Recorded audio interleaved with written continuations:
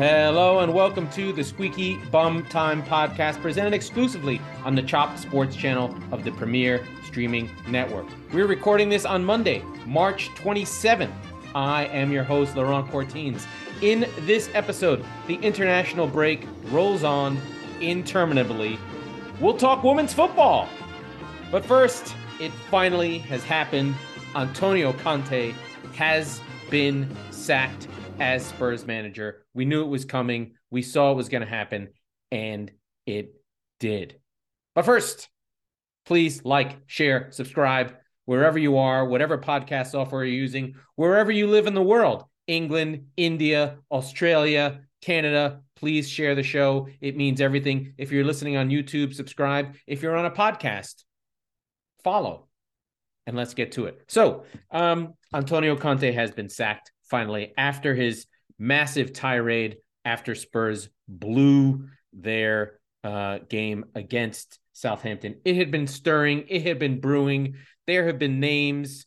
It looks like Stellini will come in. His staff who helped him out while he had his gallbladder surgery will take over the team, and with Ryan Mason as the second. Maybe Stellini's not his name, but it doesn't matter. Someone will find out and let me know in the comments below. So where does this put Spurs? This has become now a referendum on Spurs, a club that everybody who plays the Squeaky Bum Time drinking game has suffered and continues to suffer. They're now on, I believe, 10 managers without winning a trophy. This is about as big a club and about as large as you can be as a club and as covered without winning. They last won a League Cup in 2008, I believe the FA Cup in 81, and the last league title was Bill Nicholson in 1961. So there is a narrative on top of Spurs that they don't win. They don't win. And when they do get close, they blow it.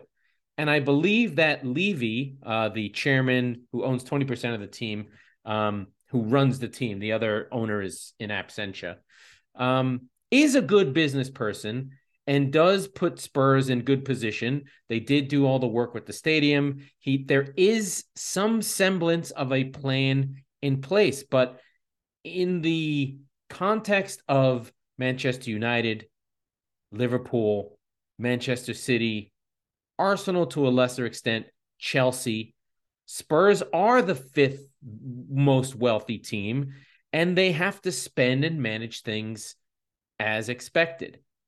I think that over the long term, you have a history with Spurs where if we go through their managers, we go from Harry Redknapp and Martin Jol, and then you have these moments where there's an inflection point.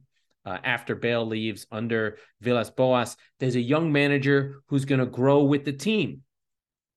And you sort of had that sense of a moment. I'm giving this history to sort of see how we got to Conte and how this all kind of went off. And I know most of us know, the heights of the Pochettino era, etc.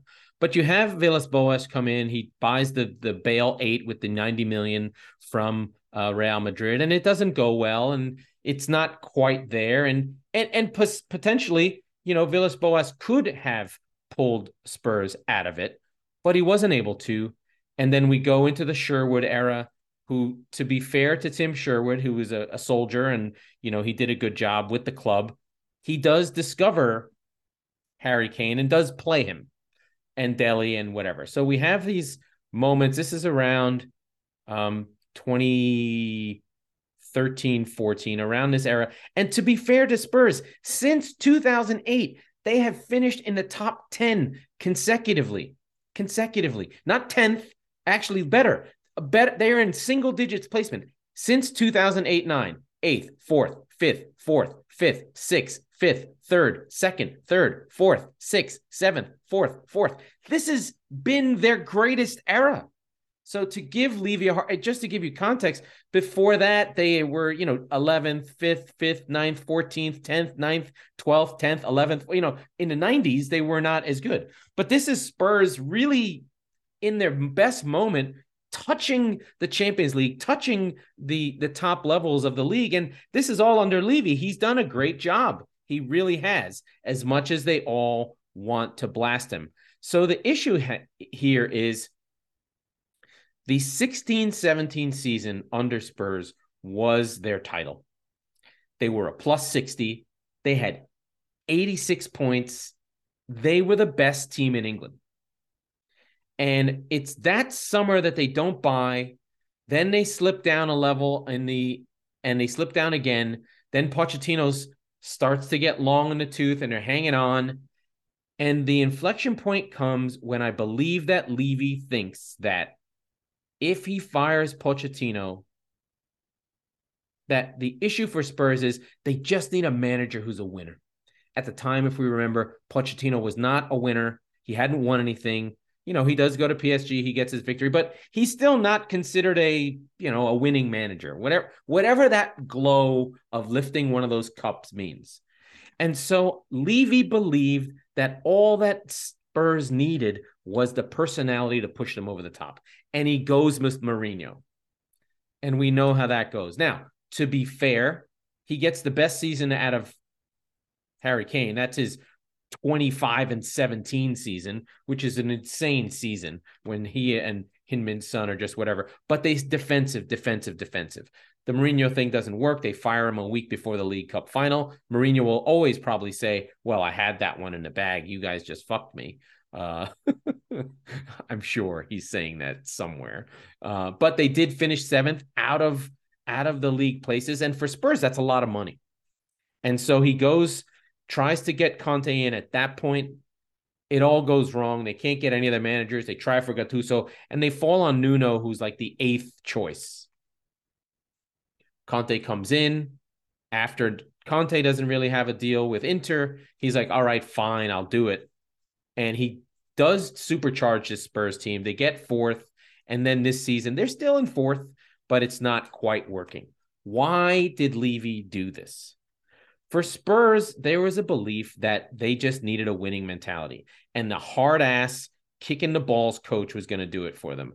But I don't think that we're in that era anymore.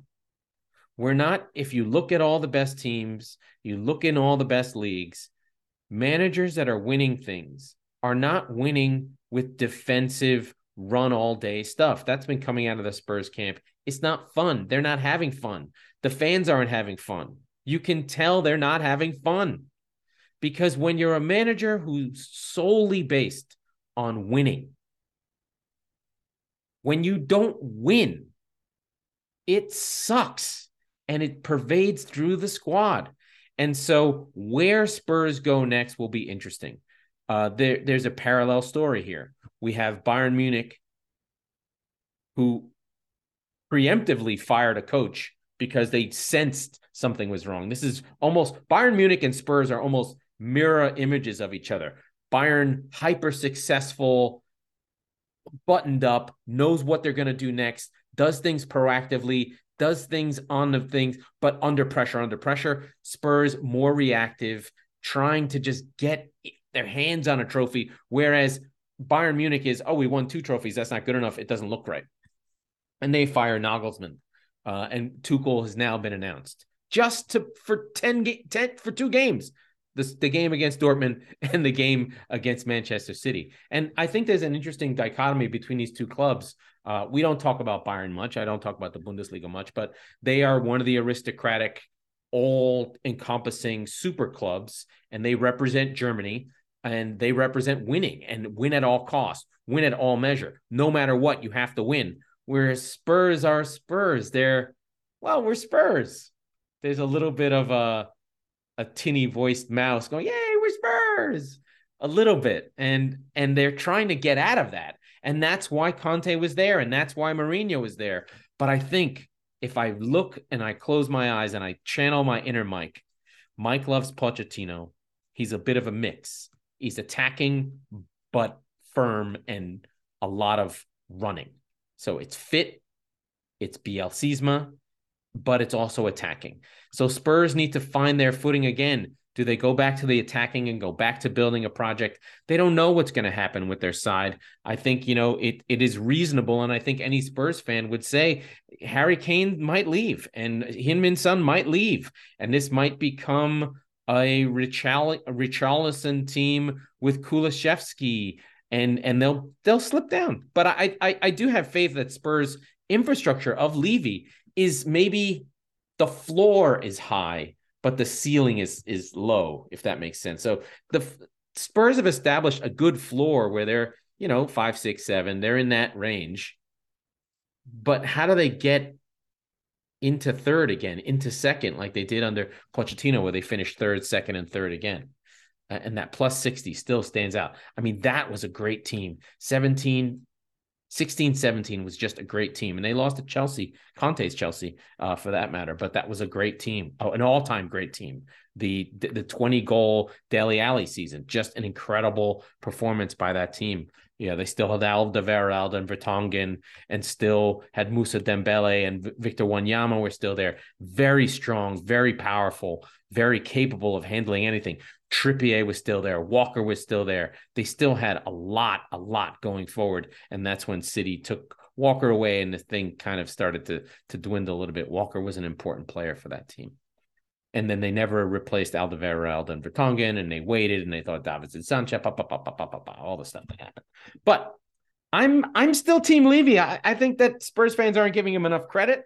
I think that he's probably in good shape, and we'll see where things go from there. So that's really the Premier League news that's been going on. We can get into internationals in a minute, but the first thing I really want to touch on is the WSL in England, a wonderful league. The women's league is fantastic. I absolutely love the British Women's League. I don't get to watch it as much as I'd like to, but this weekend, my beloved Manchester City defeated the all-powerful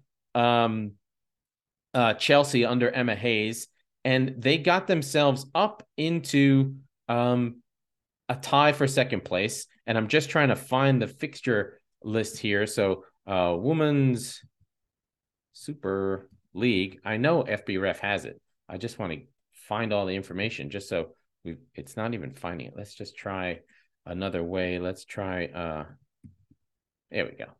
Bunny Shaw, Manchester City's prolific striker. Manchester City right now on a 14-game unbeaten streak. The WSL looks like this. So this weekend, usually in March, is usually women's football week, when neither the men or there's no FA Cup. It's just an international week, and the women's league takes center stage.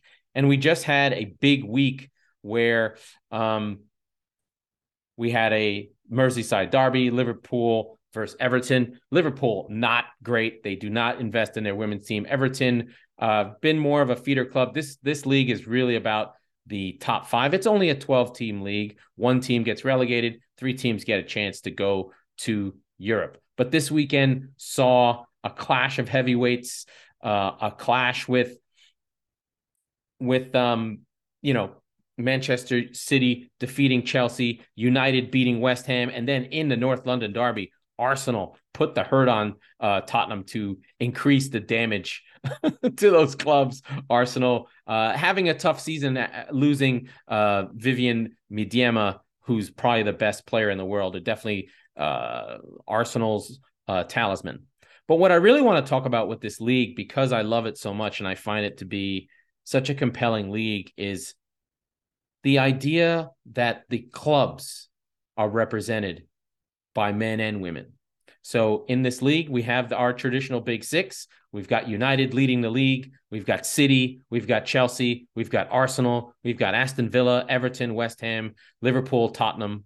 Brighton's team is holding on at the bottom of the league, but it's a tougher league. It really is. If you fall out, you are in trouble. There is relegation within this league. It's just a 12-team league, and it's only in the last 10 years become professional.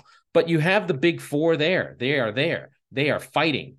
And it's an extension of the brands. And and I love how much, as a City fan, I can switch on to a women's game and see the Sky Blues playing in a similar style and be proud of them and feel the connectivity between the men's team and the women's team. You do see it. Manchester City does a really great job of mixing their marketing, and you get to see John Stones hang out with Steph Houghton, and you get to see, Bunny Shaw practicing with Phil Foden. So there's an integration within the sort of larger structure of Manchester City that the men's team is connected. So one of the things that I don't know that everybody knows is these clubs, more so in Europe than in England, but these clubs all have many levels down. So the men's team is the pinnacle level of the team. It is the money generating part of it. It sort of operates more like almost like a college level, but Manchester City will have under 21s, under 16s, under 12s, under 8s. They'll have the Premier Development Squad, which is a non-age bracketed team, but is just for the best of the best and players that are on the fringe, and they'll play sometimes with City, or they'll practice with the senior players. And then they have a women's team and a couple levels deep there.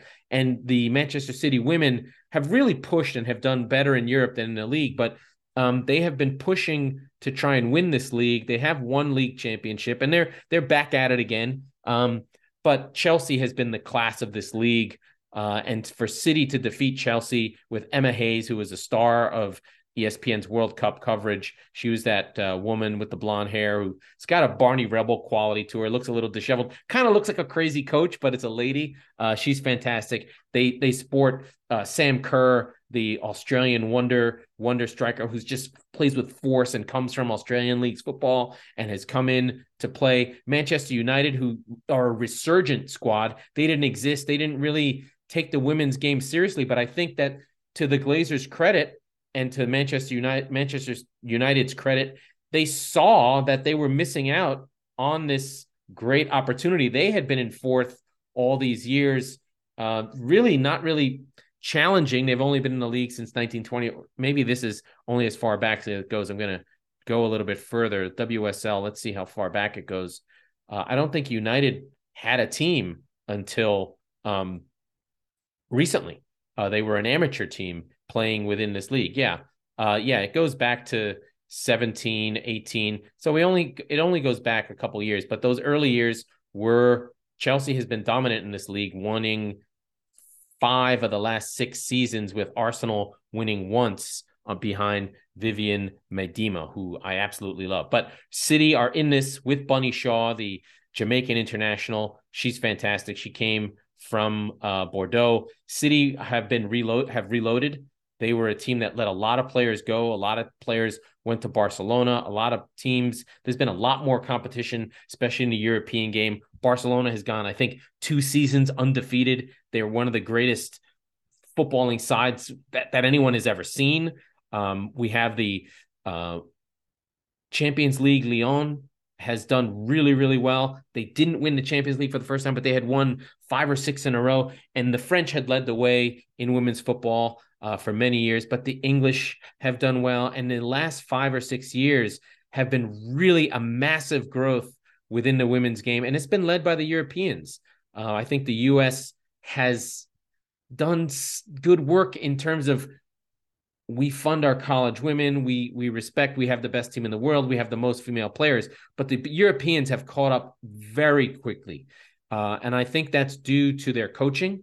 They have taken, there's a path for men's coaches to start with women and then go on. You see Phil Neville, Gary Neville's brother, was the Lionesses coach. He moved on to become Miami FC's coach in MLS. So he went from women to men. City's coach, NYCFC's coach now was the women's coach for Manchester City. So he went on and went from one to the other. So they're taking all their coaching, all that institutional knowledge onto the men's game. They've let all the other stuff go, and they're pouring money into the women's game. And you're seeing it in this high level of competition behind existing brands. And it just, for me, I just go from one shirt to the next. I see the blue. I'm excited. I shared with John that, Manchester United were winning the league. And I could sense in a minute, he was like, oh, that's my team. So there's a little bit less of this sort of bifurcated split between, oh, I'm kind of create a new brand like the New York Liberty or the LA Sparks. I'm talking about American NBA teams. Or in the US, we have like San Diego Wave and the Angels FC, where I'm just like, it's so hard to create a brand. Why are these women's clubs in other countries trying to make new brands? Especially in the US, we love to make a new brand. We love to make a new name. We love that. There's no reason you can't license out the name of a team and just be connected to each other just so that you don't have to market twice and you can get the same fans. I've had this argument with a couple of journalists who cover women's sports, and they seem to not like the idea of being underneath the male brand. But because women want to have their own thing and feminine, they want to have their own and stand on their own. But I don't see the value in trying to create something new and out of whole cloth when you have a ready-made jet stream to climb right behind and sell shirts.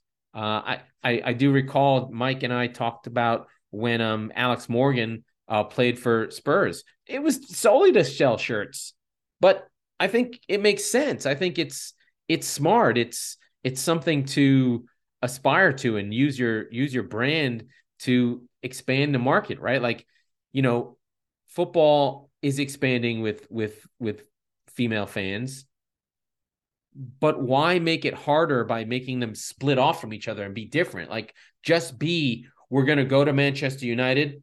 We're going to see Marcus Rashford play on a Saturday, and we're going to go see Elia Toon, Alessa Russo, World Cup star, Lioness star, play for Man United on Friday night. We don't have to get different shirts. It's still our club. We still feel it inside versus trying to make a new brand like the Devils, like the Lady Devils, or something that wouldn't make sense. So I like the idea of respecting women, of respecting the brands and connecting the clubs together.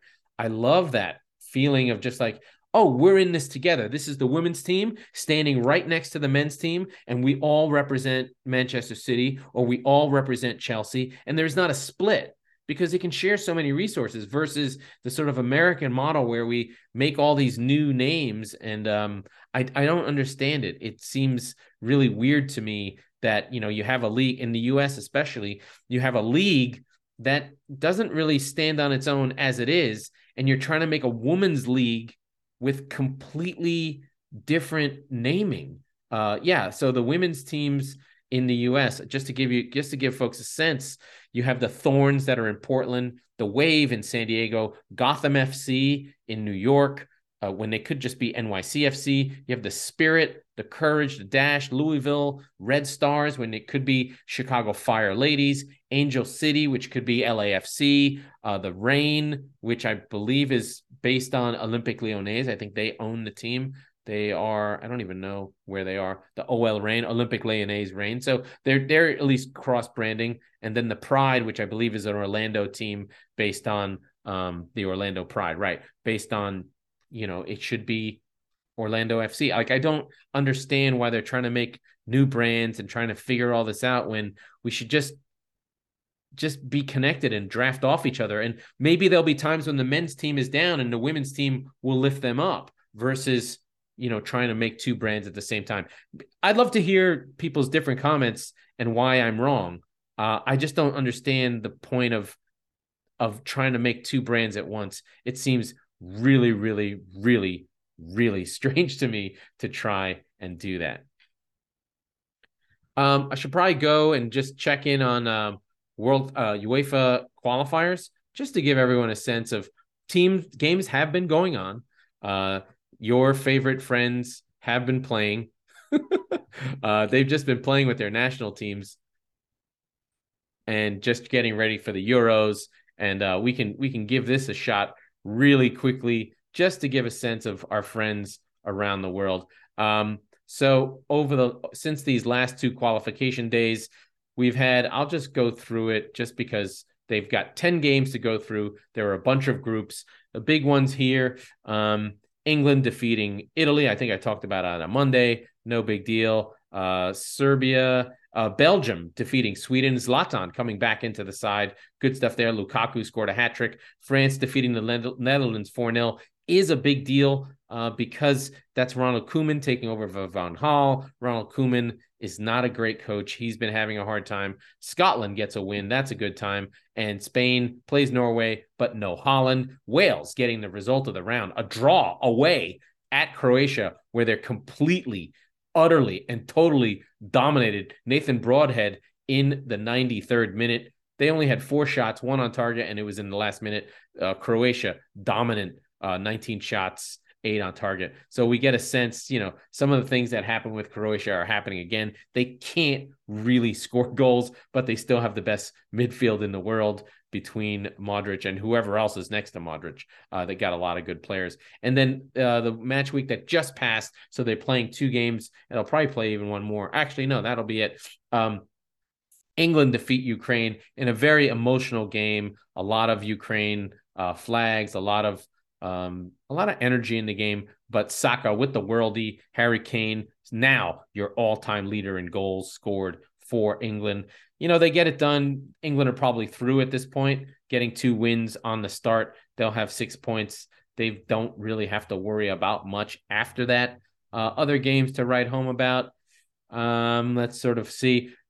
Italy get off the schneid. They defeat Malta of Postman and Cooks. So Italy only scoring 2 goals against Malta is not good. Portugal put 6 on Luxembourg. Of course, Cristiano's playing and scoring goals. He just won't go away. And Portugal will never win anything with Ronnie Ronaldo still playing because he's 38 years old and he needs to go away. And I think that he saw Messi, and I think that he's going to try and hold that team hostage. And I don't think that Roberto Martinez is a good coach, nor is he strong enough personality-wise to take on someone like Ronaldo, who's basically a fucking institution, and they can't get rid of him. Poland defeat Albania. Poland are terrible. And Sweden get back off the schneid against Azerbaijan. Alanga, Emil Forsberg, some fun players. Oh, we have a name difficulty here. Bahul Mustafazada. Oh, nice name. Scored an OG for Azerbaijan, getting, Sweden back into the lineup. But, it's fun for our friend Mr. Zlatan being part of the story. He's going to come off the bench and try and teach the kids a thing or two. And then the great and powerful France, a 1-0 win against Ireland. Not a great performance, but Pavard hangs on. So if you're curious about these groups, let's see. Top 2 in every group goes to the Euros, and basically all the big boys get their own group. So Spain is in its own by itself. France is in its own with like the Netherlands, Ireland, and Gibraltar. England and Italy are in together, but England has already beat Italy and already beat Ukraine. They're in a group with Macedonia and Malta. Malta might not fucking sniff anything. North Macedonia, okay, fine. But you get a sense that basically these groups are designed for the big teams to get through, and the Euro qualification is actually, frankly, quite easy for any team worth its salt. So, for instance, Portugal's in Group J. They're 2-0, 10 goals for, 0 against. They have Slovakia, Bosnia-Herzegovina, Iceland, Luxembourg, and Liechtenstein in their group with them. So they don't really have to worry. Some of these lesser teams in Europe they're just so poor. They just are, cannon fodder for your bigger teams. Just remember, the Euros used to be only 16 teams. It used to be hard. And now it's, let's see, 1, 2, 3, 4, 5, 6, 7, 8, 9, 10, 11, 12, 13, 14, 15, 16, 17, 18 teams. That doesn't sound right. 9 groups. Oh, anyway, plus some third place teams. I don't know. A lot of fucking teams. You basically can't not make it if you have a country of over like 10 million people. So, it's a crazy thing. We go through it. We do it. U.S. played some Nation League games, defeated Grenada, the Grenadines, the this person, the that person. These are the things that happen. Oh, we just won 1-0 versus El Salvador. That's a tougher game. Nations League, that happened today. 1-0, Ricardo Pepi scoring a goal. I didn't watch. I don't even know who's coaching this team.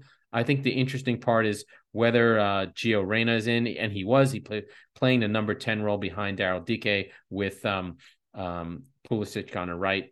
We saw Musa, McKennie, Dest, Robinson, Ream, Anthony Robinson. So the regular crew is playing, but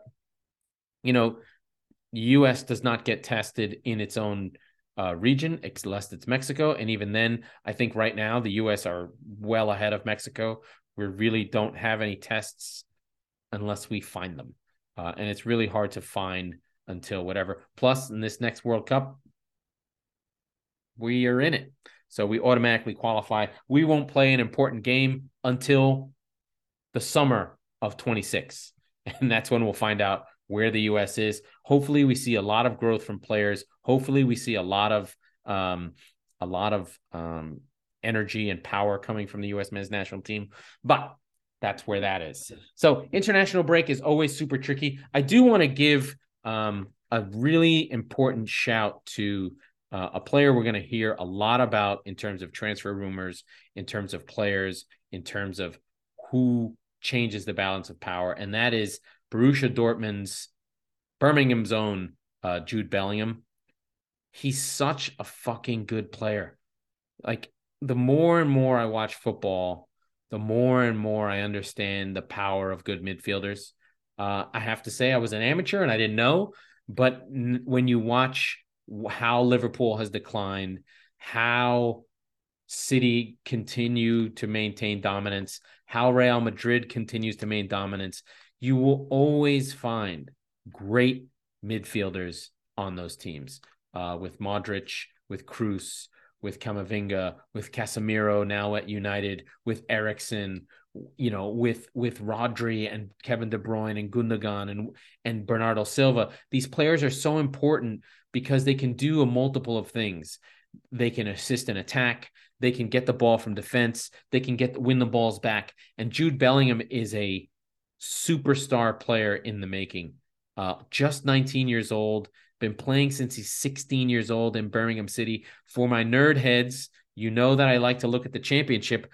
I knew about him at Birmingham City way back when. He was just a shirt, this tall kid with this giant shirt that just billowed. But he played every game, even at 16 years old. He was awesome for Birmingham City. And I think a handful of teams were in for him. And he was so smart to know to go to Dortmund that he knew he would play. And since 17, he's already like the captain of the club. I mean, he's just a fantastic, fantastic player. Jude Bellingham is going to become a huge, huge conversation all through the summer. He's at is he going to go to City? Is he going to go to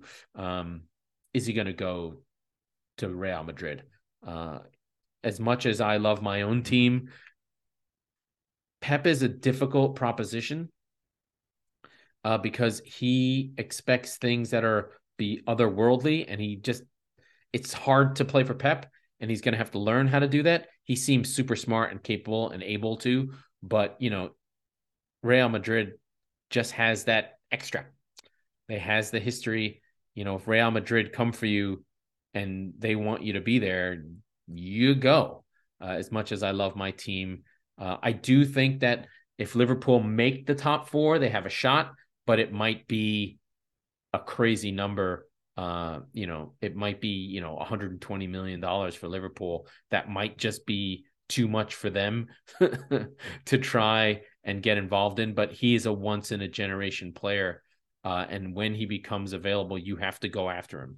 He's only, he's 6'1". He's still only 19, going to be 20 this summer. Only 20 years old. His players that he's similar to, there's no one. Goretzka, Fede Valverde, these sort of Fred is not similar. These kind of players, these all action midfielders. Eventually his goals will come. Right now he's on 4-4. Last year 3-8. He'll get there.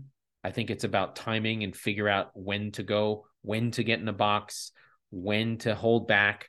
That reading of the game that becomes so difficult and is so hard. It's that when to go, when to come. I think when to speed up a game, when to slow it down, when to make the pass, when to play it back. So when you think about someone like Luka Modric, this is that generation. This is that level of player.